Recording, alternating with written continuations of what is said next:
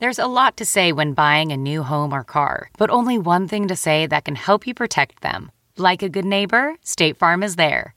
And just like that, a State Farm agent will be there to help you choose the coverage you need, no matter where you are in life. When you need coverage options, your State Farm agent is there to help, on the phone or in person. Like a good neighbor, State Farm is there. Wow. Nice. Yeah. What you're hearing are the sounds of people everywhere putting on Bombas socks, underwear, and T-shirts made from absurdly soft materials that feel like plush clouds. Yeah, that plush. And the best part? For every item you purchase, Bombas donates another to someone facing homelessness. Bombas. Big comfort for everyone. Go to bombas.com/Wondery and use code Wondery for 20% off your first purchase. That's bombas.com/Wondery. Code Wondery. Welcome to the Nerdist Podcast number 385. I'm in the San Diego airport, leaving Comic-Con International. I didn't think last year could be topped. This year was insane, and our podcast was incredible with Matt Smith at the Balboa.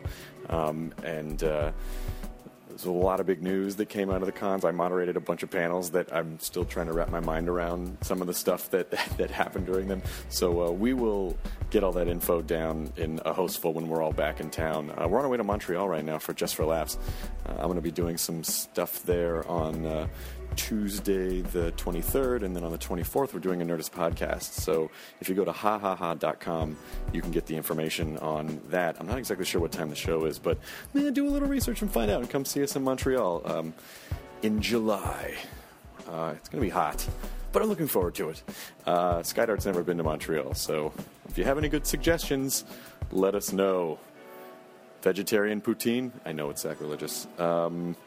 Anyway, I would like to thank LegalZoom for sponsoring this episode of the Nerdist Podcast. A lot of people don't have a will, but you probably should have one, because someone else will get all your crap if you go away corporeally.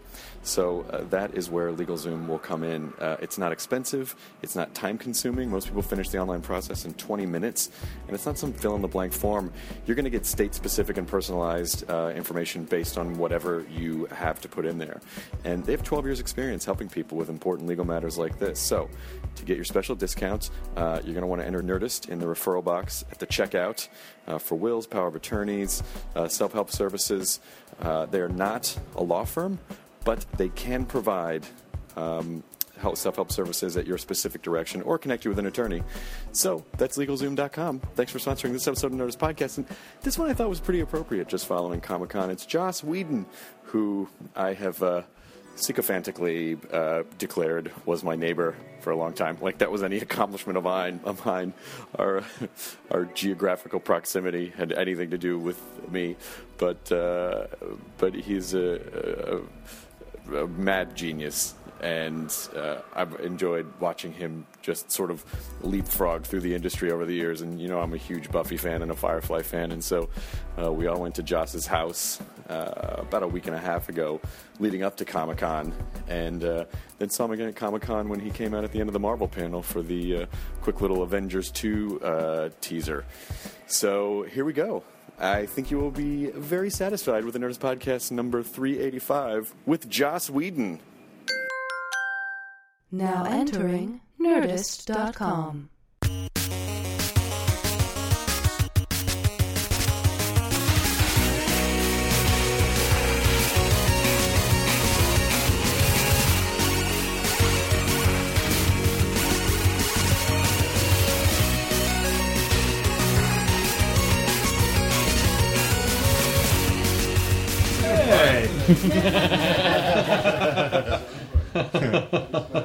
And then he sashayed. Hello. I pick Matt and Jonah like that up sometimes. I just cradle these guys. Yeah. Puts him in the hospital every time. The apple. Say hi, everybody. Are Give them a dead. big kiss. You guys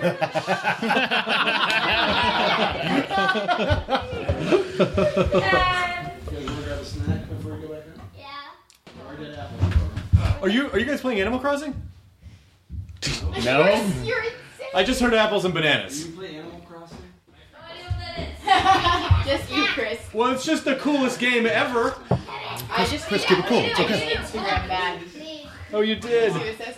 No. Oh, that's adorable. Animal Crossing. Chris, sometimes people are just talking about the fruit, apple. Actual fruit, yeah. What happens in Animal Crossing is that you become the mayor of a small town that's run by these transgenic bipedal animal creatures, and you basically go around and you create the town. It's like SimCity, but with animals. Mine's actually off for once. Yeah. Aren't they also going to call that video game Errands? See, I built a pathway where I designed hand by hand, pixel by pixel, a companion cube from Portal. No way. And that's my pathway. Yeah, Still a so. lot of... You know, this guy's an adult. See? You're an ambitious fella. Yeah, I am. I'm making the town my fault. awesome. Apple House is also a thing. I feel like you're like deadbeat friends who just come hang out at your house. You're like, hey man. I feel like I'm my deadbeat friend. I'm my own best deadbeat friend. Is there well, I probably don't. I lent me some money and now it's awkward. Every time you catch yourself in the mirror, like, oh hey. What's going on? I got news for you. You're not paying you back. I know. It's just not happening. Just gotta let go of that. Joss, welcome to your house. Thanks for having me. Joss is back in Joss's house. Should we tell Joss? I probably will. First of all, thank you for squeezing us in to your schedule. No, I'm sorry that it's been such a squeeze. I realize that we've been trying to do this for like 40 years. I know. Even since before there was the internet, Yeah, I think we actually came up with this We idea. We knew it was going to happen. You were building a sidewalk, though, so we didn't have time. We did not have time to do it. This is my water of my Just water? getting knocked Yeah, I out. think That that's is your water. That is your water. Cool. And we have to do this line thing? If you could. Ooh. This is just the thing that. Yeah. And I'll just grab it when you're done. Thank you. Okay, so how do I do this? I just talk into this thing? What is this for? This is for College Humor. Oh, okay. I'm doing a line for them, which they need today. Sure. Which I'm just going to do some of. So you're okay to do that and then hand that to him and that's all the thing and I can just go? Do you want to do it right now or do you want to do it after? I think they need it. Okay. Is it easier to do it after? Yeah, we can just do it after. Can we do it after? Because I can't get it to him until after anyways. Okay, fuck it, we're doing it after. I hate doing stuff like that. Streeter's gonna be pissed. Chicken and me are gonna be bummed. Bill, the word is sabotage. Use this sabotage. Say sabotage. Yeah, is there anything anybody needs? Are we good? No, we're good. We have check waters. my levels. We got your levels. Everyone sounding all right, That's Katie? a tough one. What? Is that tough? Yeah, but you know, I'm a man. I'm a Western man. Extra ginger. Yeah, that's right. Just like John Wayne. Yeah, he's always taking extra ginger. Put some more ginger in that. In that wheatgrass. We are parked at your breakfast table. This is very nice. Without the microphones, this is what it would be like if we had breakfast over here. No, every I actually morning. have breakfast with microphones. Oh, you do? Yeah. That's a very odd thing to do. Do you pretend they're your friends? Don't bring that up. Joss, I'm sorry. It's okay. Buddy. No, it's okay. The microphones love you back. Okay. I've mentioned this a million times, probably because I'm an asshole, that we were neighbors for a while. Yes. Many years ago. I often bring up that you're an asshole. What? Wait a minute. How did you flip it that way? But actually, while driving to this house, just for nostalgia reasons, I drove through the old neighborhood. Mm-hmm. Many houses have been remodeled. There were a lot of charming old houses. They've all been turned into McMansions. I think that was about to happen when we left. Yeah, they were all about to be sold, and a lot of people were about to die. Of extreme old age. Do you remember the house across the street from you was a crack den of some type? Yes. Still there, but it's fenced off. No one lives there anymore. Yeah. Oh. Yes. Do you still get your crack there? No, I get it through the internet because it just makes everything a lot easier. They deliver it. Fresh. Yeah, they deliver it right to you. It's still hot. You know, when you get the crack. Bonds.com. I'm looking for it. Turns out cracked was the wrong site. That's not where you're supposed to get cracked. I learned a lot, but Yeah. I didn't get That's a It's list. funny. Your 5 favorite things about. There were a lot of 5 favorites, and one of them was give Crackle me some 2. crack. Crackle 2 was another one that was greatly disappointing. 7 for ironic crack. things that aren't ironic. Thanks, Crack. That's just the internet. 8 glam metal Ironic songs lists. that weren't about what you Crack thought really they were. pioneered the let's throw an BuzzFeed arbitrary does a number lot of at lists. something. Did you have any criminal activity at your house when you lived there? Because our house got broken into, and we suspected the son of our neighbors because he lived in a Winnebago in their backyard. I think we had some sketchy neighbors too. Yes, we did. Actually, we got burgled once or twice. Yeah, but also during construction, so it's hard. It's like really easy to get in. Yeah. Where did they take some nails?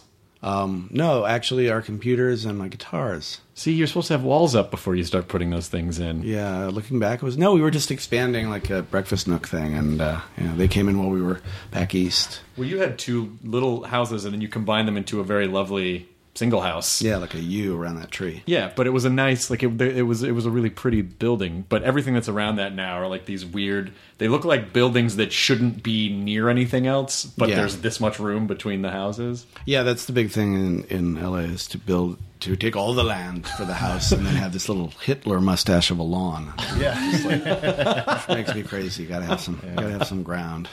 And then we also lived 2 doors down from Monica Lewinsky's father. That's right. And so when the whole Clinton thing happened, there was a month where you could almost not get on our street because reporters were just camped out everywhere. Well, it's also not like it's also like a block further was Nicole Brown. Simpson's house. Yeah. So it was weird. People would stop me and ask for directions to it, like star maps. Yeah, it was a hotbed of really creepy things. Yeah.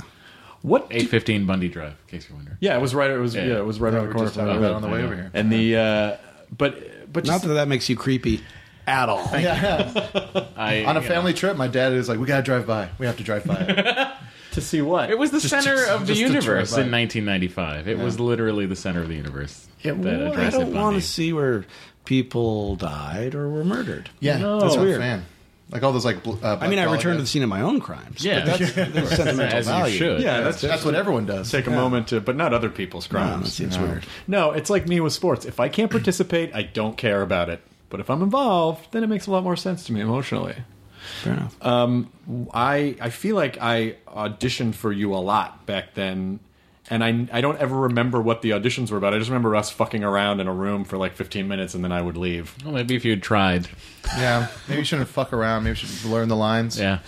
Take action try to a bit more deliver them seriously. correctly. All right, Dad and Dad. Well, Josh can back us up on this. Yeah, I know. I wasn't that prepared. Fine. They probably went with the next guy that learned the line. Yeah, okay, fine. Didn't smell like beer. Actually, you were very prepared. Was I? Yes, which may not have been the best idea.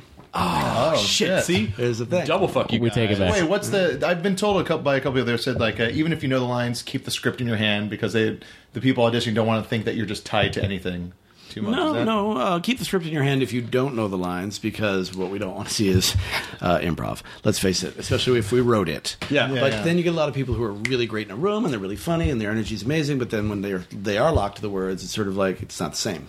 They lose a little something. Yeah. So some people. I'm not looking anywhere at this table when I say that. Well, really, because I feel like we just made eye contact. No, stop trying to not look at me. That makes it worse. Someone stop looking around. You're doing Stevie Wonder.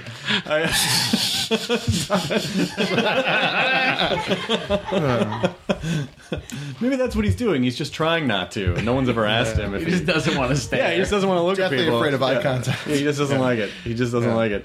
Some people are not great auditioners. I feel like I'm one of those people. It's too much of a rigid, cold test situation.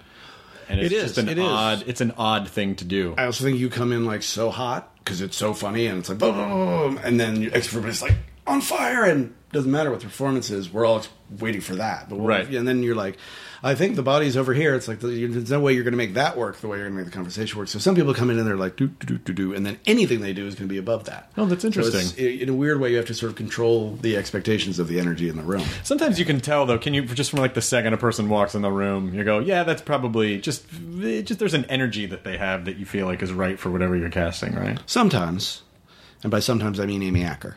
But, rarely. But you just the thing is, I hate auditioning. And I'm not an actor, but I mean being in an audition because you have to be at that same level. You have to be as intense as they are. If they're crying, you have to be ready to cry because you can't really tell if it's fake otherwise. Oh, interesting. And so if you're just sort of like I'm eating, I'm on the phone, or just whatever, let's get through this, you're going to miss it if it's there. Yeah. So you have to and then after 10 of those, it's just I got to lie down for a week. When Fillion kicked the door in, which I presume that he did. Oh yeah, Firefly, yeah. And came in on the back of Stallions because he's very dashing. Were you immediately like, Malcolm, or did he have to win you over? Fucking Stallions out of here! That just feels weird. This is a place of business. You've wasted a lot of money shitting in the waiting room everywhere. Pretty quickly. pretty quickly. I mean, it was definitely the first time we sat down. I was like, oh, yep, no, there's my guy. Yeah. And then was the rest of the cast pretty much the same way, or did it all fall in line around Nathan? Well, he did come first, but I don't remember anybody who didn't make an impression like the first time. I don't remember anybody where I was like, not sure how we're going to go with this. I mean, everybody pretty much landed. I think one of the reasons why our community loves you so much is because there's definitely sort of like a geek FUBU thing that's happened. Like you're a guy who is a fan of the same things that we are all a fan of, and you just happen to write that. I'm just, I'm exactly like you guys. If none of you knew what FUBU meant, I didn't either. Oh, okay. So really, it was real big in the 90s. I'm an everyman. It's the clothing line. For Us By Us. FUBU. If it's all the Rocketeers were wearing then I them. don't know about it. Yep. See. But I be the bum equipment of us. No, maybe. Calvarici. I had loved the original. The original Buffy movie was fucking one of those comedies that sticks in all of our guts. And then I hadn't watched the Buffy series until right after it ended and had all 7 seasons. And I'm like, all right, I lived across the street. You're lucky that I hadn't watched it when I lived across the street from you, because this would have been every day. Hey, what's going on? Hey, Spike, really? Buffy, really? What's going on with Juliet? Like, it would have been that all the time. So you're lucky that you dodged that bullet. But a month. I got through every episode, all 7 seasons in a month. Jesus. Well, we actually wrote them in a month. Really? We did not care. It's not a thing I tell a lot of people. Just, whatever. Make them fuck. We'll be fine. Change your life. Make it a metaphor. It's all good.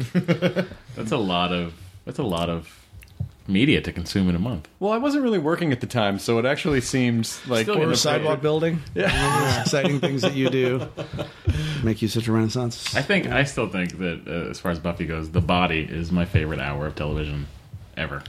I think that's the best thing I did. It really, oh god, it's so good. far. What was it that sort of made you, with the direction that the show had been taking, go, okay, you know what, we really kind of have this serious episode to deal with the death of Buffy's mom? Well, actually, I had planned it a few years in advance. At least, yeah, about 2 years, over 2 years in advance. I was trying to map out season 4, and sort of with Doug Petrie, and we kind of just fell into season 5, and I went, oh, I'm going to do this. And so I told Christine, who played her mom, way, way early. And I just knew that, that was something I was going to want to get to eventually, was, the kind of death that dragons can't solve. Yeah. I think you really hit it, like what it's like when... That was the only thing I was trying to do. I was like, I don't want to tell a cathartic story. I don't want to learn a lesson. I don't want to, I just want to capture that airlessness, that almost boring sort of immediacy of grief. Well, it's also on a show which is basically lined with death that is very sort of, it's almost casual in a sense of people dying, disappearing, people becoming, demonic vampires, and just to have one death that's really grounded in reality and make her deal with death in a way that she hadn't before. I mean, you'd think, oh, she has, but no, it's a completely different animal, and so it's as new for her as it was for me or anybody. Yeah. With the original film, had you done anything before that, or was that the first thing that... I know you were writing, but... That was actually the first screenplay I ever wrote.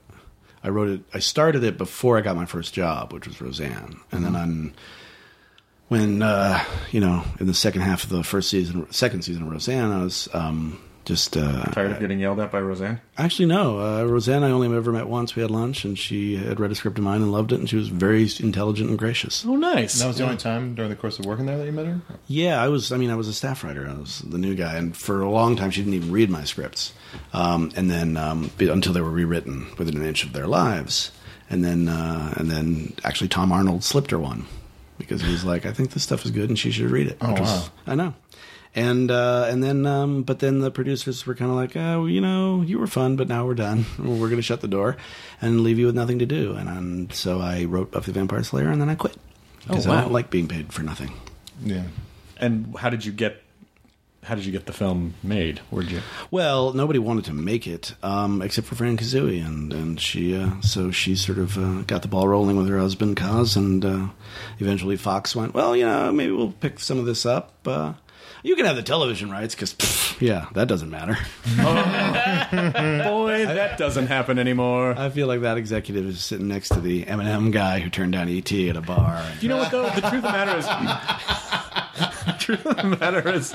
Or all those people that like didn't know that J.K. Rowling wrote that she had the pseudonym and she wrote a book, and then they all were like, you passed on that? I didn't know. It said it was a guy.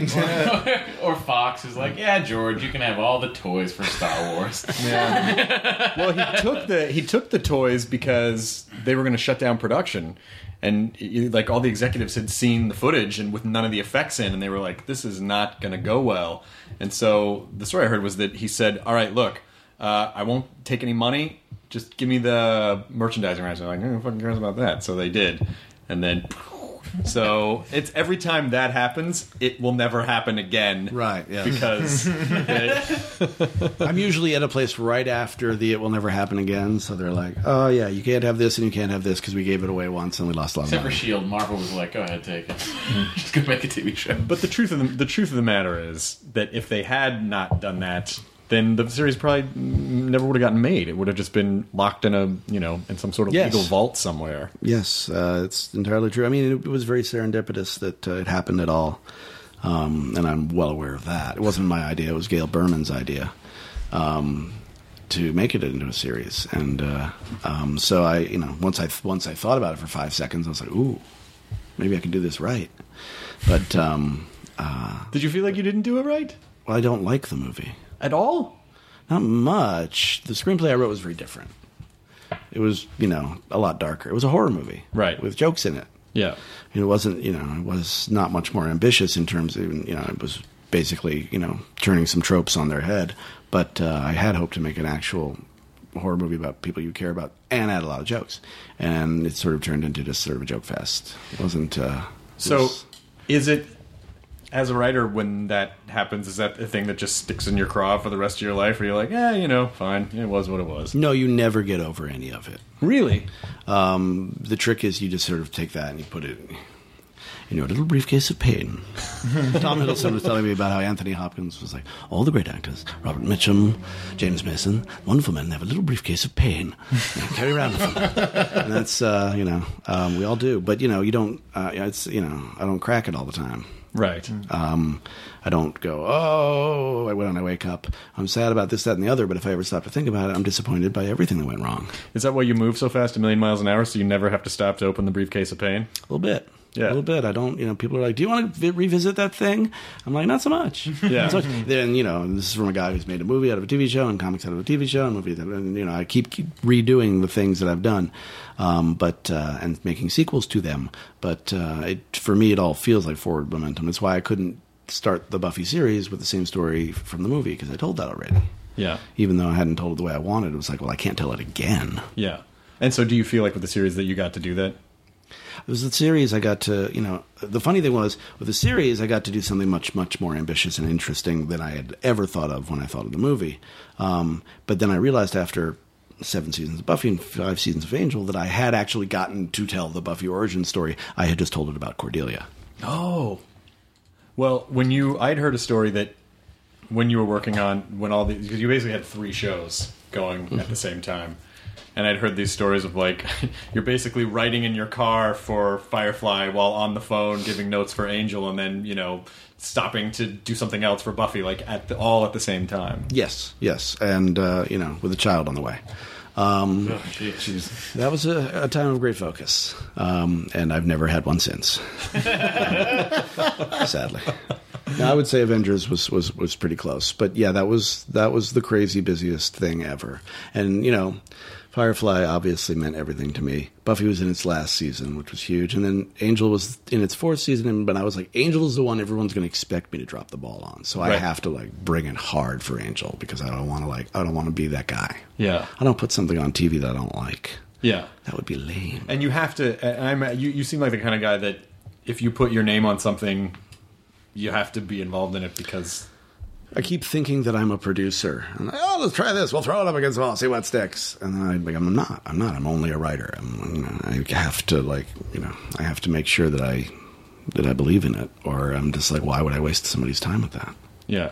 And do you think that in a room, so like with S.H.I.E.L.D., like do you feel like you need to be more involved, or you want to be more involved, or you're trying to find the time to balance all this stuff? It's all about balance, and it's hard. I have, great people that I've worked with before and that I trust, but you still have to get involved. It's just, there's no way you can just sort of completely walk away and think, well, this is going to come out exactly as well as it could, because, ultimately the thing is in your head. Yeah. And I have strongly feel that you need a reason to tell any story. You need a different reason every week to tell a story. You can't just be spinning out a yarn. That's not what we do anymore.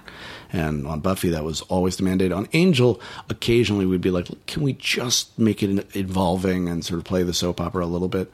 With Buffy, it was very easy. It was like, what does it feel like right now in her life, period? Or Xander's life, or whomever. That was always the sort of the mandate. But it meant that very specifically, every single episode was meant to be a completely different animal than the one before it. And that's the thing I'm trying to hold on to. It's like, okay, we have a lot of cool ideas, but, what do they mean? And you can get a little pedantic about it, but I just think it's more interesting than I was engaged for an hour, and I bet next week I will be again. Right. The sort of self-contained, everything's fine. I mean, just, it was, it was fun. Like, some episodes just had one little story, and then there were a couple multiple episode arcs, and then, of course, there was an over-the-season arc. And it always, at the end of every season, as I watched it all together, I almost felt a little empathy for you, like, oh, at the end of the season, it was the worst thing they'd ever seen. How are they going to top that this next season? Like, what's going to be the next worst thing that they've ever seen? Yeah, that's basically the question I have to ask every time I write anything. I need to, start a new universe so I can have the first worst thing I've ever seen and not be topping anything. It'll be jaywalking in that universe. That's the worst thing I've ever seen. You think it'd be so funny, like, if you could have just made movies in the 30s where it was just like, yeah, I just took some footage of a horse walking onto a train. And everyone's like, that's amazing. Like there was no... Those are two modes of transportation. Unbelievable. It was like the horse is just going to come right off the screen. No. I mean, it just... Now it almost seems like, how do you keep surprising audiences? How do you keep, redoing whatever the formula of elements is to make people go, aha, new thing? You don't. You go old thing. You go, do they care? That's it. That's the only thing that ever matters. Do they care? Is it interesting? Are the jokes funny? Are the characters relatable? Are the scary parts scary? It's just, the more you do, the more you realize there's only one thing you can do. Yeah. And, it's you see, now that we can do anything with CGI, it's still the same, we still have the same mandate, which is, make them care. It's all character-based. You want to watch another? Go ahead. One more. What's being watched? What? What's being watched? Futurama. Oh, nice. Smart kids. Good parenting. Yeah. Oh, that's a bummer that show's done.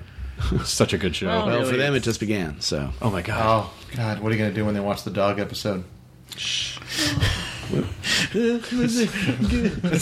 time I look at my dog, I just think about that episode and I can't handle it. Okay. Spoiler alert. Jeez, Christ. I didn't say what happened. I know, that's true. I'm sure what happened is that the dog has a birthday cake and everybody's happy. Yeah. That's right. That's clearly what makes you look at your dog. Well, in the dog afterlife. If there were one, because there's not. But if there were, then it would probably be something along those lines. Dogs go to heaven. We know that. Yeah, that's twice. Right. When I first moved into the neighborhood, one of the neighbors was like, oh yeah, the guy across the street wrote Toy Story. I'm like, Jesus Christ, really?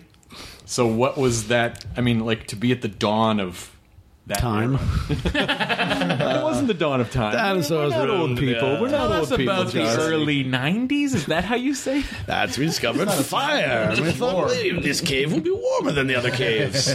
How will you transport this fire from cave to cave? We never did crack that one. No. Buffett. The Toy Story was just fun. I mean, it was just a good gig. It was, it was John Lasseter's idea. They had, a nothing script, and a good idea with a nothing script is always a nice place to start. And I used to go up there for months on end and just, sort of hang out with the guys, Pete Docter and Andrew Stanton and Joe Ranft, the late Joe Ranft, who was amazing, and John and a couple other guys, and just they'd just draw and draw and draw, and I'd write, and we'd sort of all hash it out, and it was in in like an abandoned, warehouse kind of feel. It looked, like a .com startup that had failed. There's all this, paneling and veal fattening pens, and I'm sure it looks different now. I haven't been. It's a little bit different, yeah. But there was just, it was a lot of clarity. And again, Lasseter's thing was, because right then people were very excited about, with CGI we can fly into somebody's eyeball, we can make the Lawnmower Man. But do we have to? Yeah, but he gets smarter because he gets hooked up to virtual reality. Do have to always make the Lawnmower Man. You know that virtual reality that we all have now, where we can just go into computers and absorb all the knowledge? Yeah. Toby also got strong. He got everything. He got everything he wanted. He got Jenny Wright. Yeah. He did get Jenny Wright. Who among us can say that? But we could get her now. But Lasseter's thing was always just like, no, pretend that we're just making another animated movie. Tell the story, no tricks. And if you look at it, it's very simple. There aren't any tricks. There's no, we can do this with a camera, so we should. Right. Yeah. Just keep it as simple as possible. And no liquids. Yeah. They couldn't do liquid yet. They couldn't do liquid yet. So he dunks his head in a bowl and comes up with Fruit Loops on his eyes or something. But if you noticed, you don't ever see the bowl, the inside of the bowl. Was the basic philosophy because I think what emerged from that era was if you hire a group of people who actually care about the thing they're doing, they make a really good thing, and you kind of give them the freedom to do that. Yeah, I think they'd all been in the Disney machine, and it had its ways, and it made them a little crazy. And the fact that they could sort of go back to square one and say, we're going to forget about all your assumptions about what you think the Black Cauldron and Rescuers Down Under is supposed to be, and let's just start again. And there's a great documentary about that too. Yeah, which I haven't seen Sleeping Beauty. I haven't seen it yet. Was there a sort of a mandate going around that they were like, no songs, we're not singing? Yeah, no. This I actually went to Disney in order to write musicals. I went to Disney because I'm the guy who saw Little Mermaid 7 times in a theater, and Beauty and the Beast 7 times in a theater, and Aladdin only 3 times because Howard Ashman died halfway through, and Tim Rice is not worth seeing 7 times in a theater. But I love musicals, and they really were the resurgence, and so that's why I went to work there, and I was working on what was supposed to be a musical version of Journey to the Center of the Earth eventually became Atlantis, The Lost Empire, all right. Which I watched 8 years later and saw my name on it at the end, which was very surreal. But they pulled me off it to do, and I was even doing a songwriting program. But first they pulled me off it to do Toy Story, and then they started this songwriting program where you could sort of pitch the songs. You could work with a composer and try to do the songs for at that point, I was doing Marco Polo as My Fair Lady. They always took one thing and combined it with another thing. It was supposed to be Journey to the Center of the Earth with The Man Who Would Be King. Mm-hmm. And then they were like, no, we're going to do Marco Polo with My Fair Lady. I'm like, great. Okay. Wow. And I want to do the songwriting thing. Kind of sounds like a Tom Lehrer thing to do. Yeah, I know. But, sometimes it worked for them and sometimes not. But they had everything, Pocahontas and Mulan and Hercules all sort of teeing up at the time. It was it was fun. And I used to listen to the demo tapes of the songs. It was exciting. But then they said, we're going to do this other thing. We don't think there's going to be singing in it, but we think it's going to be the next thing. And I read it. I was like, yeah, it is. Wow. Do you have to constantly fight the urge to try to throw a song in something? Or just, the Hulk's not going to sing. Do you, is it hard not to? No, because I don't want the Hulk to sing. Look, I love musical theater with a fiery vengeance, but there is a time and a place for everything. Good, well, at least you know that. Well, it drives me a little nuts. There are 2 questions I could never hear again and be perfectly happy. Why do you kill everyone? I don't. That's God. He kills everyone. I kill a few people. Check. He kills literally everyone. Well, the difference is that you kill some fake people. Yeah. Yeah, so there is a difference. Yeah, because people care way more about fake people. Yes, exactly. So, and then the other one is, and are you going to do a musical episode of, or a musical version of, or blah, blah, blah. And I'm just like, no. Buffy lent itself to a musical because it's romantically hyperbolic. It absolutely was the right ground for that sort of thing. Not Angel, not Firefly, not S.H.I.E.L.D., not Avengers. Well, you did do a great puppet episode of Angel.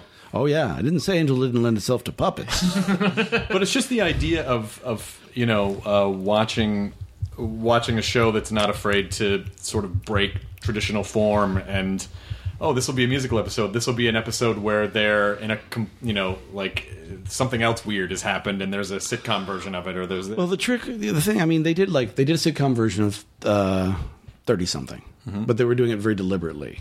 to make a point. They did a black and white Twilight Zone episode of Felicity. I couldn't tell you what the point of that was. That felt like a stunt. And the one thing I didn't want to do were stunts. We did Hush because I wanted to talk about communication. I wanted to make something genuinely scary, and the scariest thing is I can't scream.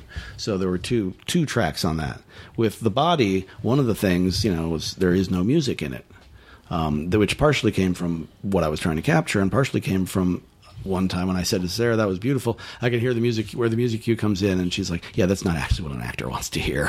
And I was like, you're right. Not only am I sort of like falling back on that trope, but I'm just leaning on it too heavily, and I should take that crutch away. It's always about taking something away, but it always has to be about the characters. It can't be about my process. Even though Buffy was definitely a 7-year film school that I made everybody sit through, all of my student films, it couldn't be about me. It had to be about the experience the characters and the audience were simultaneously having. Do you ever write yourself into a corner where you have such a strong idea of a character and you actually want that character to do something else, and you go, shit, I can't, because this character wouldn't do that? Yeah, I mean, I don't have a memory of like, gee, if only I could, blah, blah, blah. Unless I'm like, oh, I killed that guy. See, now I'm doing it. But, and then they sing, shut up! Stop it! It's like a nightmare. But not, the one thing I cannot stand, and I'm not even going to say which one, but there was a show I watched like religiously, and the moment I realized the characters were just saying whatever was convenient for, the agenda of the show, and I shut down completely. I was like, oh, these aren't real characters. I don't care about them anymore. And I went from can't miss to can't watch in the space of an episode. Oh, wow. And because, you absolutely have to respect that integrity, or you're not building off of anything. And once you see that somebody doesn't, I'm gone, baby. Do you have time to be a fan of things anymore? Not as much as I'd like. I barely have time to read or watch anything. I made a very, very, very stupid decision recently, which was to make a TV show while making a movie. I think just the addendum to that is make an enormous TV show while making an enormous movie. Yes, while marketing another movie, which is not enormous, and therefore I had to market for a very long time. I basically filled my plate when I should not have. And not that I'm not going to do my best with all of these things, but I'm a little bit pillar to post, a little bit cross-eyed, and Oh yeah, I guess so. Coming out of Avengers, then you go into Much Ado, and then now you're in Avengers 2 land and S.H.I.E.L.D. land. Yeah, well, actually, I did Much Ado while I was doing Avengers, which is sort of the weird flip side of this. A month after we finished shooting, when we were first editing, is when I shot Much Ado. And that was because it was very soothing. It was a vacation. But marketing it took like 3 times as long as shooting it, and was not soothing because it's marketing, it's publicity, it's exhausting. And so what happened was I took Avengers 2, and then instantly S.H.I.E.L.D. happened, and I gave up months of my life to that, and then I gave up months of my life to Much Ado, and now I'm scrambling, back on Avengers, going, why am I nervous all the time? Why can't I sleep? Why don't I have any free time, friends, hobbies, interests, shows that I like, or records that I listen to? Do you feel like you have a choice, or when the opportunity is presented, like, no, I got to do that. Of course I have to do that. I am a workaholic in the sense of that I have workaholism, which I did not understand is actually a thing. And so I have to look into that. It was okay when I did not have children. It is not okay when I do. Not that they don't get my full attention, but that means, that's a job too. Yeah. I have it too. I don't have any kids, but it's still not great. What do you think it comes from? I think it might be running. I think it's running from something. Like, running from something. Yeah, I thought you meant like running, because that's not a thing I will ever do. No. That sounds horrible. Man, working's just like running, man. You just get on that treadmill every day and you're not going anywhere. No, I get on the elliptical, and that is the only time I can watch a TV show. Do you think? What do you think it is? What do you think it is? Yeah, I'm definitely running from something. I'm sort of a horrible person. I don't like to dwell on that. I don't really like stuff, and then I'm going to die. So there's a lot of stuff I could just not get into. So maybe I'll work. I don't know. I feel very. I don't like not creating. Yeah. I don't see the point. I mean, the great thing about having kids is you can actually, you can stack a block on another block and go, this is a worthy thing to do. You can sort of create a new kind of being, a new kind of focus, because you're watching them develop, and it's an extraordinary thing, and you can lose yourself in that, which is lovely. It's also exhausting because of that focus. But when I'm not around them, what's the point of me? What am I bringing to the party? I mean, I don't really feel like I deserve to exist, so I feel like I got to do something. You still feel that way? Yeah. It's not like I became a nicer person once I got rich and powerful. So are you saying luckily power cured me of my corruption, as it always does. Time and time again. I've been telling you. Multiple examples. So you're saying that material things didn't actually fill the hole that you felt before. That's interesting. No. Material, I'm not actually that big on things. I tried to collect things, and I've failed every time.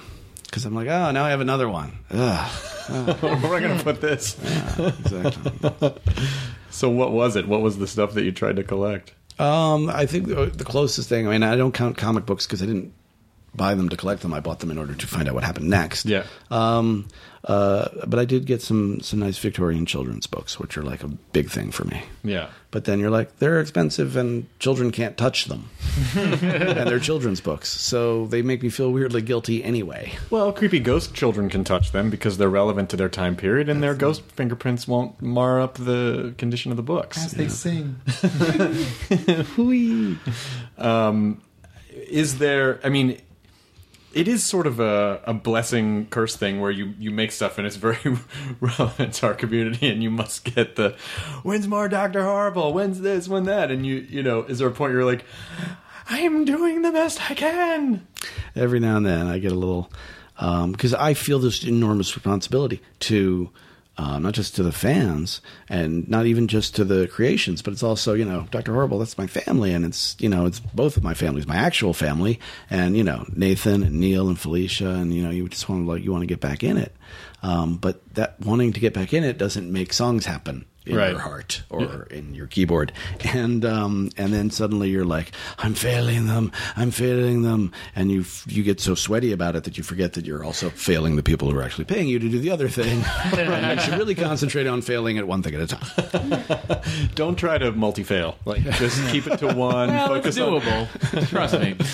Well, when I had heard your name thrown around with the Wonder Woman movie before Avengers, and then when Avengers came along, I think everyone was like, because it's this idea of bringing multiple characters together on one thing before hadn't really worked out very well. Usually when they throw a bunch of superheroes into a thing, it's just like, oh, there's that guy, oh, there's that lady, there's that guy, oh, what happened to the story? So the idea that they were going to take all these characters and put them in one movie made a lot of people very nervous. I think they were like, how is that not going to be all over the place? And when your name came up, everyone was like, oh, fuck, I think he can do it. Did you feel the sense of responsibility in that? Or were you worried that it might not work? Or did you just forge... No, I wasn't worried that it wouldn't work, and I think that's probably why I, might have been the guy for the gig, because I grew up reading The Avengers, where they all were on a team together, and it never occurred to me until much later in life that they did not belong on a team together. That any team that has the Hulk and Ant-Man in its first issue is idiotic. And I actually wrote the foreword to the bound version of the Ultimates, and that was sort of the thing that I harped on, was this team makes no sense, except that we need them.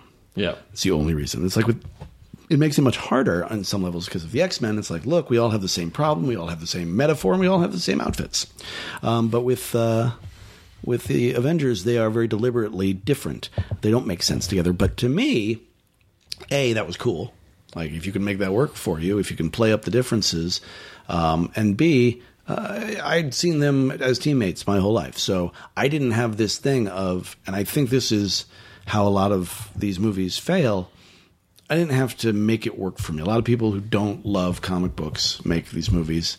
And I'm not talking about the ones where you're slavishly recreating, because that's not something I'm interested in doing either. But my sort of understanding of how stories work and my visual aesthetic, a lot of it came from books like this, Marvel Comics, where they just slap together a bunch of disparate things, and you're like, I'm so glad that Doctor Strange had that conversation with Howard the Duck, because now I really think I understand Scorpio. And And that's just how we rolled. And so I didn't have to like figure it out and then present it. I just had to present it. I just had to like figure out how to make the audience see what I already saw. So it didn't feel daunting at all. I mean, the structure of the thing was a nightmare. It's always a nightmare. There is so much to figure out, and you're fine tuning it till you deliver the wet print. I mean, you absolutely. But that's the gig. That's the work. That's the part they bring you in for. It's like the moments, the character moments, the stuff. The fun stuff is just beyond fun. It's ridiculous. Nobody should have that much fun. But the structure is a nightmare. But that is exactly what I'm hired to do, is to make all of that sort of fit. Yeah. Well, when Raimi made Spider-Man, it was like, oh, a guy who's a fan of this stuff, who's actually funny, like he does a really cool thing, but then he spends 10 or 11 or 12 years with these characters and in this world. Mm-hmm. And then, by the third movie, it's just like, I don't know, throw Sandman in there, fuck. Well, I think his heart was with Sandman, and I heard that he'd want to do Sandman and Vulture, which is what I was hoping he would do. And they brought in Venom, 80s character, and he really was sort of the thing that stuck out as not working, much like Bane. I feel like, when they stick to the old school, they tend to get it right because they're just a little more grounded. Yeah. I don't, I'm a very, very old man, and so I like some of the older comics, but there are a lot of the things that in the newer ones that, that just didn't sit well with the others, and I don't think Raimi wasn't really where his heart was. Well, I think just the idea of comic book heroes, when you think about when, a lot of the classic characters popped up and evolved, like culturally we were different. Mm-hmm. And you sort of could have these, they're fighting, it's American ideals, and we're all doing, and so I think the idea of a superhero movie now is challenged because our pop culture is just, like, the landscape's totally different. So how do you fit these characters into this world, which I think now is a little more narcissistic maybe than it was back then? I was obsessed with that with Captain America in the first movie, and I had a ton of stuff that I ended up jettisoning because it was basically turning into a Captain America movie, which happened with almost every character at some point. I was like, now it's all this guy, now it's all this girl, now it's all this one.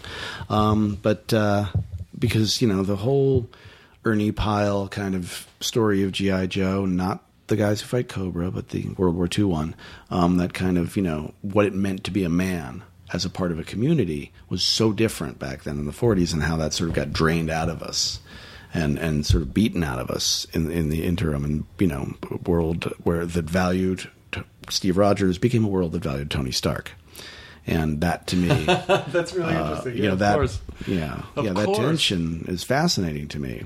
Oh my God, yeah, we really have transitioned just straight across. Yeah. Not at all. Like, and the Steve Rogers character sort of like, look at that dork, in a weird sort of way, which is sort of the tone of, and like. I think as much as people go, Captain America's really cool, they do kind of like Tony Stark making fun of him. Yeah, absolutely. But at the same time, I think Cap strikes a chord with people because he's that thing I want a sense of community, but I don't want to talk to anybody. I feel like I'm a Tony who wishes he was a Steve. Who are you? I'm more of a Tony. Wouldn't it be great to be a Steve? Just simple things make you happy. I'm a Dorothy. You're polite. No, we're not talking. No, we're not talking about that. When you sort of get to a place where, obviously, now there's a much. What we were talking about with the Buffy challenge before. Now there's a bigger challenge. Like, okay, now in the second Avengers, now we got to kind of raise the stakes somehow and figure out like what can we do that's different. Did you already have that in mind before you started, or are you figuring it out? Well, no. I actually, the basic plot structure I had before I wrote the first one, but I had no plans to make the second one. I really didn't. And then, so for a while there, I was just in my own space. And then, they came to me and said, well, we could make this deal. It would be worth your while to at least think about it. And so I thought about it for about 45 minutes. I was like, we have to do it. Like, I had a notebook. I was in a pub in London. I sat down with a pint and just started like, well, what if? And oh my God! Like, flames coming out of my pen. And I was like, oh my God, I have to do this. So I instantly knew exactly what I wanted to do. And structurally, it really hasn't changed. And the great thing about Marvel, which is not like any studio I've ever worked on, is that it's compact. I'm basically mostly dealing with Kevin Feige, who's a fucking great guy. Yeah, he's a wonderful guy. He's a true nerd, and he's a storyteller. And Jeremy Latcham, who is like the best producer I've ever worked with, and is like 12. And they're both, storytellers, and that's who I answer to. Obviously, there are other people, but in the main, that's the gig. And so we just go in, and I say, "This is the movie I want to make." And if they didn't agree, they would tell me. With the first one, I said, "Look, I love superhero movies. This is the dream of a lifetime. I want to make a war movie. Like, they're all too clean for me. I want to, if we're going to do this, we got to put them through their paces. It's going to be insane at the end of this movie because I've got 6 of Earth's mightiest heroes. I got to bust them up. Yeah. Otherwise, you can't root for them." And they were like, "Great." And this time I said, "Here's what I want to do," which I'm not going to tell you. And they said, "Great." And that's what I'm doing. And we know all the way down the line what movie we're trying to make. And believe me, that is a rare privilege. Are you sure you don't want to tell us? How does number 2 end? All right. It's amazing. Did you already get through Futurama? Oh, man. What's on, baby? You guys are going to have to amuse yourselves. Play with toys and dolls. What? Snuggles!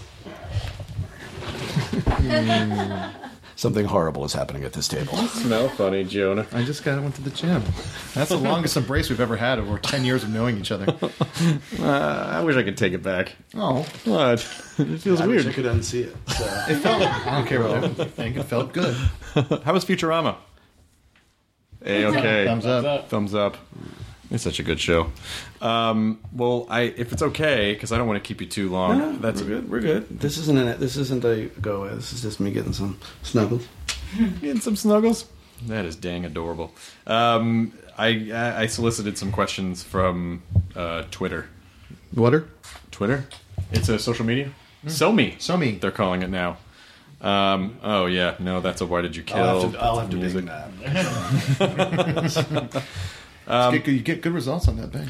Carol Blymeyer wants to know, I'd ask him to describe the best breakfast he's ever had. Oh, that's a good one. I'm trying to think if there was one time I was like, nailed it. But I think it was one that I made. It was steak and eggs. Fried eggs, slab of steak, cup of tea, orange juice, boom. Whedon crafted? Oh, yeah. Well, I didn't I didn't kill the cow, but... She does not like that breakfast. No, I'm leaving out the hash browns. The request has been made for hash browns. Hash brown omission? I don't need them. Too many carbs. Too many carbs, bunch of grease. Don't need it. Megabits wants to know, what does Nathan Fillion smell like? Hope. No, he really does. Yeah. Will Wheaton wants to know, okay, seriously, when do I get to work with you? What do I have to do? When is the Wheaton summit happening? Really, really soon. Not a problem. No. It's not awkward at all. No, just listen. Before I leave here, please stop sending me the Scarlet Witch pictures, Will, because they're making me feel weird. They're making me question and be curious. Let's see. This was another musical question. This was another kill. Oh, here we go. Marry, date, kill, Firefly, Dollhouse, Angel. Is that a question or a list? She actually wrote it. Marry, date, kill. Oh. I wasn't just. You know what? I've never played this. This is a game. This is a thing, right? Yes. Mary. I thought that this woman's name was Mary Date Kill. Mary Date Kill. Yeah. No one ever goes out with her. No, they do. But they don't come back. Okay, so how does it work? I'm sorry. So you pick who you would, which show you would marry, and spend the rest of your life with. Which show you would, have a fling with, date, and then which show you would, if you have to kill one of them. Which show you would take the life of? I can't say that. My friends work on those shows. I can't do that. Taking the high road. I'll be Bluebeard. I'll date, marry, and kill all of them. Come, be on my new show, but don't open this door. Never look inside. Why must you be obsessed with my forbidden closet of mystery? What stage are you in right now of Avengers 2? Are you in bartering? I think it's not bargaining, it's bartering. There's a barter. What do you want? Look at all the stuff I got. Come on, what do you want? This rug. I don't think I have to die if you can have this rug. Well, I'm the Angel of Death, and it's unorthodox, but it's a pretty snazzy rug. I'll take There is that great Twilight Zone where the guy sells death ties. Oh, yeah. Which He's an old guy. Death comes, who's a polite young man in a suit, and because it's the Twilight Zone. He's the old guy. It's like Martin Balsam or like one of the old. I don't think it was one of the famous ones, but yeah, he's like, I don't want to die. He's like, oh, okay, sorry, that's cool, and then comes back the next night he's like, I'm just gonna come back for the little girl who lives next door instead. And in a frantic bid to get her past like the midnight hour where death must come, he sells death ties. And he's just selling the entire time, right? Yeah. And he's like, and Death is getting all sweaty. He's like, oh, you're right, I probably need that one too. And he's like doing his great sales pitch, and it's like his best sale ever. And then at the end of it, Death is like, okay, you ready to go? He's like, yeah. Yeah, because he made the big sale. That Rod Serling. The bartering actually is a stage. It actually is a stage, according to Rod Serling. Were you huge Twilight Zone fan? Yeah, huge. To Serve Man made me throw out my dinner because I was so upset, and it was macaroni and cheese, which was my favorite dinner. A lot of casualties. Yeah, it's a cookbook. I was going to say on July 5th, Sci-Fi did a marathon of the no. AMC does the the legit marathon. The 5th, Sci-Fi does the 80s Twilight Zone marathon. Oh, no. And it's great in a completely different way. Oh, remember the one where that guy goes back and stops JFK's assassination? Yeah, and then he has a $50 and he like loses it on Air Force One, and then someone picks it up and is like, what is this? Yeah. Those were the 80s remakes. I remember one there was, I think it was Elliot Gould, and whenever he went to the cleaners, they would wash out the guilt of he would murder people, and then this Asian man would be like, it all comes out in the wash. Yeah. And he kept going back and killing people, and they would just clean it out of his shirt. Well, what's the moral lesson there? I don't know. The guy probably died. Oh, great. Just traumatize the daughter and then don't give any moral lesson. What's the lesson learned? It's not important. I don't know. It didn't really matter. The point is there are some stains even the cleaner can't get out. There we go. Beautiful. See? I think we've all learned and grown. Yeah. You were asking me what stage I'm at in, Avengers? Yeah. I'm doing a second draft, and we're starting to roll into, pre-production, getting department heads together and stuff like that. What's your favorite part? Of the process? Yeah, being on the set or writing. Piecing it together, or the writing. Writing is always the best. Writing is, there's some horrible, difficult parts, but that's when, I'm at perfect peace. I'm with those people and we're all talking and it's hilarious. I love editing. I like being on set more and more. I think it used to frighten me. How come? I'm afraid of, I don't want to say people, but unknowns. I don't like not knowing. It's like when I was a kid, I didn't play poker. I played bridge. And poker is all about sort of not knowing and not letting anybody else know. And bridge is just, I got what I got, how do I make it work? And there's more math in it and less lying. Yeah. And I'm not, I can't put on a show. I can't manipulate people. I can't. I don't like conflict. That sort of, if somebody's got bad energy or if they're not bringing it, I don't really know how to do that. I do now better than I used to, but it's all those variables made me a little nuts. And there's a lot of compromise that goes on in directing. Whereas with writing, there is no compromise. You can do whatever you want because it's all perfect because it hasn't been made. And in editing, you got what you got. Yeah. So you're making the most out of it. But, half of shooting is going, oh my God, we've elevated this and made it better. And half of it is saying, well, bye-bye to that great idea. Oh. So, it's, and even in pre-production, you're going, well, this would, no, we can't do that. Okay. So, writing will always be where my heart is. I would like to become a better director. I would like to be a better shooter. I don't want to be remembered as a writer who shot some stuff. Because I think it's all part of the same thing. It's all part of the storytelling. But that's where it starts. Do you think people... I don't think people are going to... I think at this point, you're probably in the clear for that. Yeah, I'm okay, but I see people, who really, really, really know how to shoot, and I just go, well, fine, you're fine, whatever. I'm very successful in my own way, and I haven't read many children's books that you don't have. They're Victorian, and they're in mint condition. And it's all about a little girl loses a doll, and then she finds it later in life. It's beautiful. A Little Princess is my favorite book. It is. It is. Have you ever thought about trying to adapt? I have, actually. I have, because 2 movies have been made of it, and both were terrible, and both strayed very heavily from the material. And you read the book, you could just print it and hand it out as a script. It's so crisp, the storytelling. Do you think that could be the next thing someday? Like after you? There's a lot of potential next things. I would say the only thing I want right now is to make something that's not about a group of people.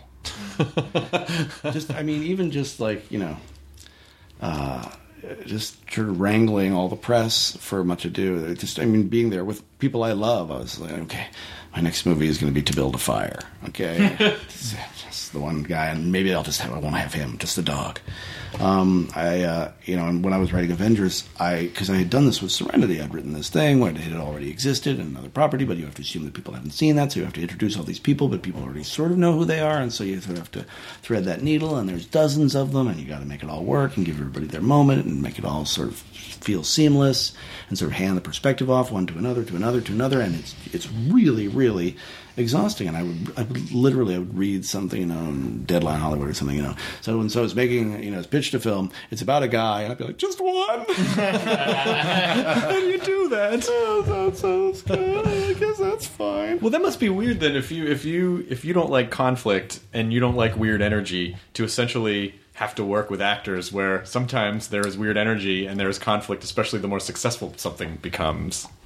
You know that going in. I definitely cast for sanity. It is a huge thing for me. If I can get sane people around me, I'm a happy person. That's a lot of what Much Ado was. Obviously they're enormously talented, but they're also people who had the kind of energy where I knew they were going to come to set, they were going to collaborate with everybody, they were going to give their best, they were going to be grateful to be able to do this Shakespeare work, and they weren't going to be like, well, what do I get? Mm-hmm. It's not that, and but. Sometimes you are going to work with people who are volatile or different or whatever. I'm not as afraid of it as I used to be because I know what I'm doing. I feel like I always have, but now I feel like other people do too. Mm-hmm. One question I got a ton on the first Avengers was, how did you get that job? To the point where it's like, okay, could you not say it? Could you not squint and scowl when you say it? Yeah. What did you do? Did you just throw up in your mouth a little? Because I think that's not. A journalist shouldn't do that. I could have did that. No, I don't know if you could. But and I will say that ensemble, sort of, they were very trusting. They sort of gave me a lot of respect before I'd earned it, which was great. But now I feel like, okay, I'm in a position where I can deal with it. I just like to know. It's where you don't know. That's like having an alcoholic parent where you don't know. Is he going to be happy? Is he going to be sad? What's how do I behave? What's the mood going to be? But somebody like that, I can understand it and I can control it, and I'm not going to let them control what the set is like. Mm-hmm. And the fact of the matter is, I love actors. Like, I think I love what they do, and I respect it enormously. They're putting themselves out there. On a big screen where they have no control over how it's going to be cut, which take they're going to use, or anything about their lives. They can't really control in that sense. And so for them to give me that trust and for them to put themselves out there, I'm going to do everything I can to create a set that is about them. Because ultimately they're representing what the story is about. And so we have a great time. I'm definitely a wannabe when it comes to acting, and I appreciate it. And if they know that, then I think that a lot of the work gets done.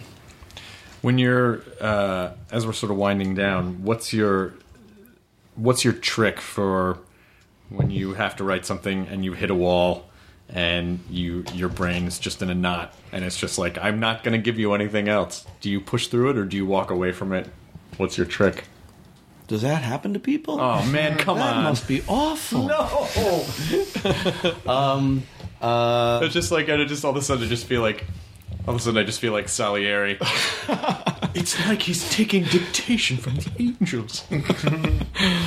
No, I have many blocks. Just recently, in fact, and the worst are not because I'm rewriting, which is much harder than writing, because you've got everything. You say, well, I'll just keep all of this, but we'll just edge in this one little idea, and then you're like 3 days later, you're like, I didn't come up with that one expositional line for the Black Widow. How about the other 30 pages? No, well, I was working on the line. And so, just, for me, it's always about, go somewhere else. And if you're smart, which I seldom am, but I'm trying to be more, you've got an absolutely, black and white list all the time of everything you need to do so that you can just go, okay, I'm going to go here. I'm going to do this instead. I'm going to accomplish something. Very often I'll just be like, oh, I didn't do so well, but I tried, so... And, which is counterproductive and a little lazy. So I'm trying, when I started writing, I was very, very obsessed with structure, to the point where I had graphs, colored graphs, of when things were funny and interesting and scary, and when, what the audience knew and what the characters knew, and everything sort of mapped out to really make sure that it all worked. And I built every episode of Buffy from pure structure. We never ever send anybody off to script until we knew exactly what was going to happen, so that we never had to re-break a story after the first season.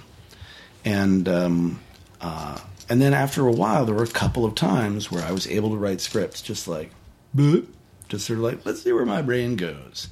And then I thought, well, I guess I could just do that now. And I tried that, and then it's like, oh, that's a terrible idea. So I sort of have to relearn the good habits I had when I started, and because I have so much to do, just put it all out. So when I'm blocked, I just got to know, okay, time to zig, and know exactly where to zig. Yeah. Are you able to ever relax, or does it freak your brain out? I'm going to go with no. No. I'm not very good at relaxing. See. Sometimes when I play pirates or bears, I relax. But do you play pirates and bears? Are you a pirate or a bear?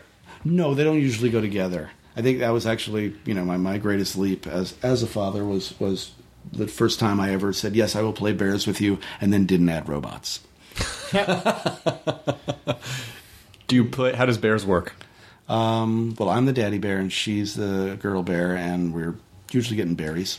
Mm-hmm. That's what bears do. I mean, it makes sense. Yeah. There's a lot of salmon. Do you ever any honey?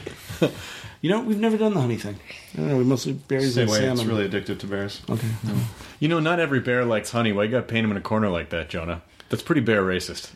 Why are you painting him in Pooh corner like that? Come on, man. Ooh.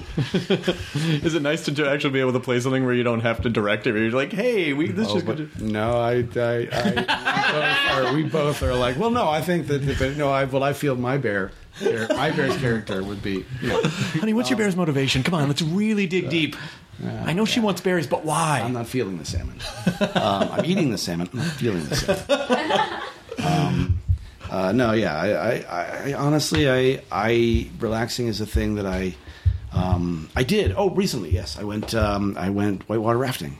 Oh wow! Up in near Portland with some friends, and I am just covered head to toe in cuts and bruises because we capsized in the rapids. Oh no! Yeah, that's living it. Something they call the cheese grater. That's a lovely term. But you know what? I loved it. It was fun. It was very relaxing. It was not relaxing when I came up under the raft and couldn't reach the surface of the water. Yeah, that was not really because I'm not a good swimmer. But I remember being in the raft, paddle, going, I'm relaxing. Oh my god, I've never felt so alive. You could relax. Should I tweet about on this? A canoe as well. Yeah. Just letting you know, you can relax on a canoe. Yeah, or on land. Well, you don't have to go down rapids. Yeah. Just get a nice lake. But the rapids are fun until they're I've always wanted to do that. Horribly not. But I've always been scared. Yeah, I was like, my Ronnie Cox impression. This is great. This is what people want to see. But I did survive. It was really fun, and it was relaxing. Canoes are great too. Except if I'm in a canoe, then I have to just sing the theme from Last of the Mohicans the entire time. I just can't not. Did you want to say something? Well, I feel like whitewater rafting would be a little bit easier to relax because you're focusing on something. If I were sitting in a canoe, I'd just be like, oh my god, all the stuff I have to do when I get back, Well, it really takes your brain. It takes you out of your head for a second. Well, I think but even before we got before it got hairy, just sort of I let go of some stuff, which was nice. But it was I flew all the way up to Seattle and took the train down, and then it was 2 hours out of Portland. That's the problem. Is like to get to, it's like writing. To get to the place where you can actually do it, you need so much time. Mm-hmm. It's like when people are like, "Do you play golf?" I get angry. How dare you have time to play golf? What kind of a monster are you to hit that small ball? But because I had 1 week off. It was my last unscheduled week for till June of 2015, and I oh my god, I'm so jealous. I still had to write, but I and so this was and that was it. That was the one time when I felt completely relaxed, was on that river. But to get there, so I just don't know that I have time to. I know you need to. Yeah, but it's important. They say it's important. Yeah, no, it's a thing. I always get sick when I take a break because it's like the momentum is like you stop and then your body's like, oh, I'll give it to him now. Oh, I don't feel good. Yeah, no, my body was often like, yeah, we're done here. What about for stuff with the kids? Like say you're on set all day and then you're like, I have to be out of the set now because the kids have like something I got to go be at. That's just that's problematic too. I mean, you feel like you leave work early to get home late and fail at everything. But I'm just very clear. These are the times when I'm going to need to do this, and then I'm clear with them. This is the times when I'm going to need to do that. And as long as you're very present at both, then you can make it work. So with being involved with something like Cabin in the Woods, are you like, oh, this is such a cool idea that I have to take a little bit of time to help it in some way, or help it how? I don't know. Your name was on it in some. Oh my God, I was there for every day of shooting. Great movie. And I thought, I'm the producer. I'm just going to go wave at him and go, oh, good luck. Well, that's what I thought. It was just like, expected gift basket at wrap. And, wrap, meanwhile, I'm frantically shooting second unit and inserts and going to keep us on schedule and sort of cursing the world. So no, again, I can't walk away. So... there's no such thing as a lark, because writing it 3 days, we wrote it and I loved it and we did it and it came from joy and passion, and then you have to make it and then you have to sell it and get showed, and much ado, we shot it in 12 days, who does that? And then you have to sell it and sell it, and so why Shakespeare, why much ado, why black and white again? So it's everything you think is a lark turns into actual filming. I got to think this through, this lark thing. You're answering those questions, or you're just like, well, why you? Why anything? Why this? Yeah, eventually. Why are we done here? It'd be a lot easier if you just wrote Victorian children's books. I mean, just write it and there it is. Oh yeah. Don't think. I do as not on the list. As we're wrapping it up, you have a fascination with King Ralph. Which that I don't actually. I've never seen it. You haven't seen it? No. One of my favorite jokes in Buffy is when they lose their memories and they get it back, and Xander bursts into tears laughing. And he's like, "I just remembered King Ralph." Like that, I fell off the couch laughing at that joke. And it's on your Twitter profile too. Yes, it is. It is. I don't know. King Ralph is a pretty funny title. It's a pretty funny title. Blue collar guy gets to be king, and it's called King Ralph. No king would have that name. That is a non-royal name. Exactly. But no, I didn't see it. I think that probably would have cured me of my obsession. I don't know. He brings bowling to the palace. See, well, they didn't have it before. Well, we're gonna let you go. This is right at an hour, and you have been very cool to let us break into your home and interrogate you in this way. You went through my stuff, which was a little weird. No, we left some things too. Oh, okay. Yeah. You'll find out later. Just slightly move things just to see if you notice. Yeah, I probably won't. Okay, because I do not live in this place any more than I have anywhere. I just sort of, I haunt it. Yeah. We switched those Shaw Road in Heartbreak House. You ever feel like a weird high-class hobo where you're like, I don't really have a... I'm kind of squatting in the world. Yeah, you just sort of drift around. Yeah, no, I mean, I got these curtains. Nice. And did not know. My wife has a story of her. My study was just filled with crap. I mean, this was back when we were neighbors. And I would literally have to walk this, Byzantine video game path through all the junk to get to my desk to write. One weekend when I was gone, Kai and our housekeeper Stella, they went up and cleared out everything, completely cleaned it. I went upstairs, went to my desk, did not ever notice. And Stella asked, what did he say? The guy's like, he didn't notice. And Stella just, but how? Yeah, no, it's like... So, anyway, I'm going to Avengers, and I don't know, I'm going through this whole thing. I guess, after 45 minutes, how are you? Well, I'm on fire. Maybe you should have talked first, then? I don't know. Sorry. I just thought it would be okay. I don't know. I don't know how to live. I'm going to start to cry. It's going to be weird. No, don't cry. Oh, who did you just... Knowing that you grew up kind of geeking out about the same stuff, like we used to shout Python lines back and forth the driveways a couple times. Have you ever met any of those guys, or was there anyone that you met where you were like, I can't believe I'm meeting this person? Like, do you still geek out about people inside? Yeah, I mean, I'm trying to think the last one for me was when I was at the Saturns, and Jonathan Banks was there getting, a Saturn for supporting actor for Breaking Bad or whatever, and I'm just like, wise guy. So good and wise guy. When Neil Adams made me sort of mumble-mouthed, and I don't even want to talk about meeting Bernadette Peters. Wow. I sounded Swedish. I don't know what happened. Like chef Swedish. Could not form words. It still happens. But I've also, we've all had the other experience where it's like, I can't believe I get to meet this person, and 5 minutes later, back away, avoid eye contact, back away, avoid eye contact. This did not go well. Yes.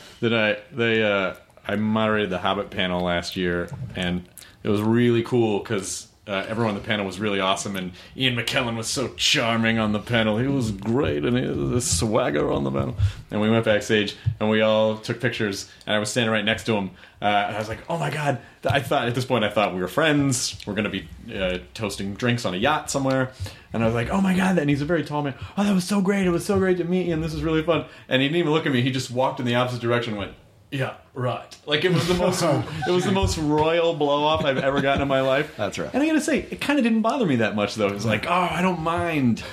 Well, I mean, I've definitely, I remember going up to Jerry Orbach, and I grew up listening to him in The Cradle Will Rock, as, weirdly enough, The Angry Young Man. And so, he was a huge Broadway presence for me. My wife and I had met Jesse L. Martin because it was when it was nominated for Hush, probably, because why else would we be at an Emmy party? And and Jesse L. Martin, if you meet him, you feel like you're best friends. Like, he's just like, oh my God, you saw that performance?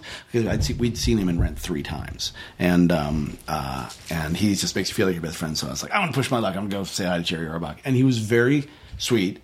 But clearly, being sweet, putting up with my presence long enough to be sweet, and then I quickly went away and wished that I were dead. And but then later on, I was like, I don't know. He probably, probably wasn't hateful for him, and I got to say it before he died. And but I always feel very awkward about that. When I was 15, I've always been obsessed with if there's one person in the entire industry that I would kill to work with, it is and always will be John Williams. And when I was 16, I think, somebody said, oh, well, I work at the Pops. Would you like to meet John Williams? And I said, why, does he want to meet me? I never wanted to be that guy. I never wanted to be the guy who's like, my admiration for you is the only reason you have to talk to me. That seems weird. Right. And because there's never anything you're going to say. Right. And you're going to say something, and then it's with Ian McKellen, oh, we're besties now. I was like, oh, no, I was just a sliver of a moment in time that was out of his mind by the time he got off stage. And it just never works out that way. Well, I like to be... I don't want to be that guy. Hi. Except now people what are you guys doing? Yeah, trying to ditch me, right? Like now you sort of have the power balance is a little in the opposite direction. I'm going to blow everybody off. Yeah. So mean. Are you talking to me right now? This Comic-Con's going to be different. Hey, I really like your work. You are a stupid whore. Okay. Did you hear what he just said to Ian McKellen? Oh my, this doesn't feel good on this side, does it? Right. Quite. Jazz, thanks, man. It was really a pleasure for making time, and good luck with the new movie with Avengers 2, and I don't know. If, I would stop by once to say hi if you wanted me to. It's not a thing. I would just... see you guys later. Guest room. You just move in. It's all good. It'll be wacky. Enjoy your burrito, everyone. Thanks, guys. Thank you. The end? Here's your thing. I was like, are we talking about something? Is there going to be a thing? I hope I didn't just repeat a lot of chit-chat. It's just a chit-chat. It's a loose conversation about whatever. That's sort of what the podcast is. It's cool. It's fun. You guys are funny. Oh, thanks, man. It's good to see you. You too. We'll get out of your house now. We're sorry. I was going to tell the story about... Shots, right? I was going to tell you a story about your cat that I found in the street, but I didn't want to do it in front of your daughter because I felt bad. I didn't want to be like, and then the cat died. Yeah, because nobody knows about the dog. No. Yeah. She wasn't around. I waited until she was out of eye shot. I know. But ear shot is what you got to worry about. Eye shot. She was standing right behind me. She couldn't have heard it. I can't see her. I don't know how sound works. I don't know ears. I just do podcasts. We're a visual medium, right? Yeah. Stop watching things with closed captioning. Your brain's just processing. Yeah. You think it works the way a dog does, where it's like, if a dog is in trouble, it won't make eye contact with you. Like, if I can't see him, then then I'm invisible. She took the corner, and I figured we were good. It's all good. All right, we'll get out of your house. I'm going to feed those little guys. Thank you. Now leaving Nerdist.com.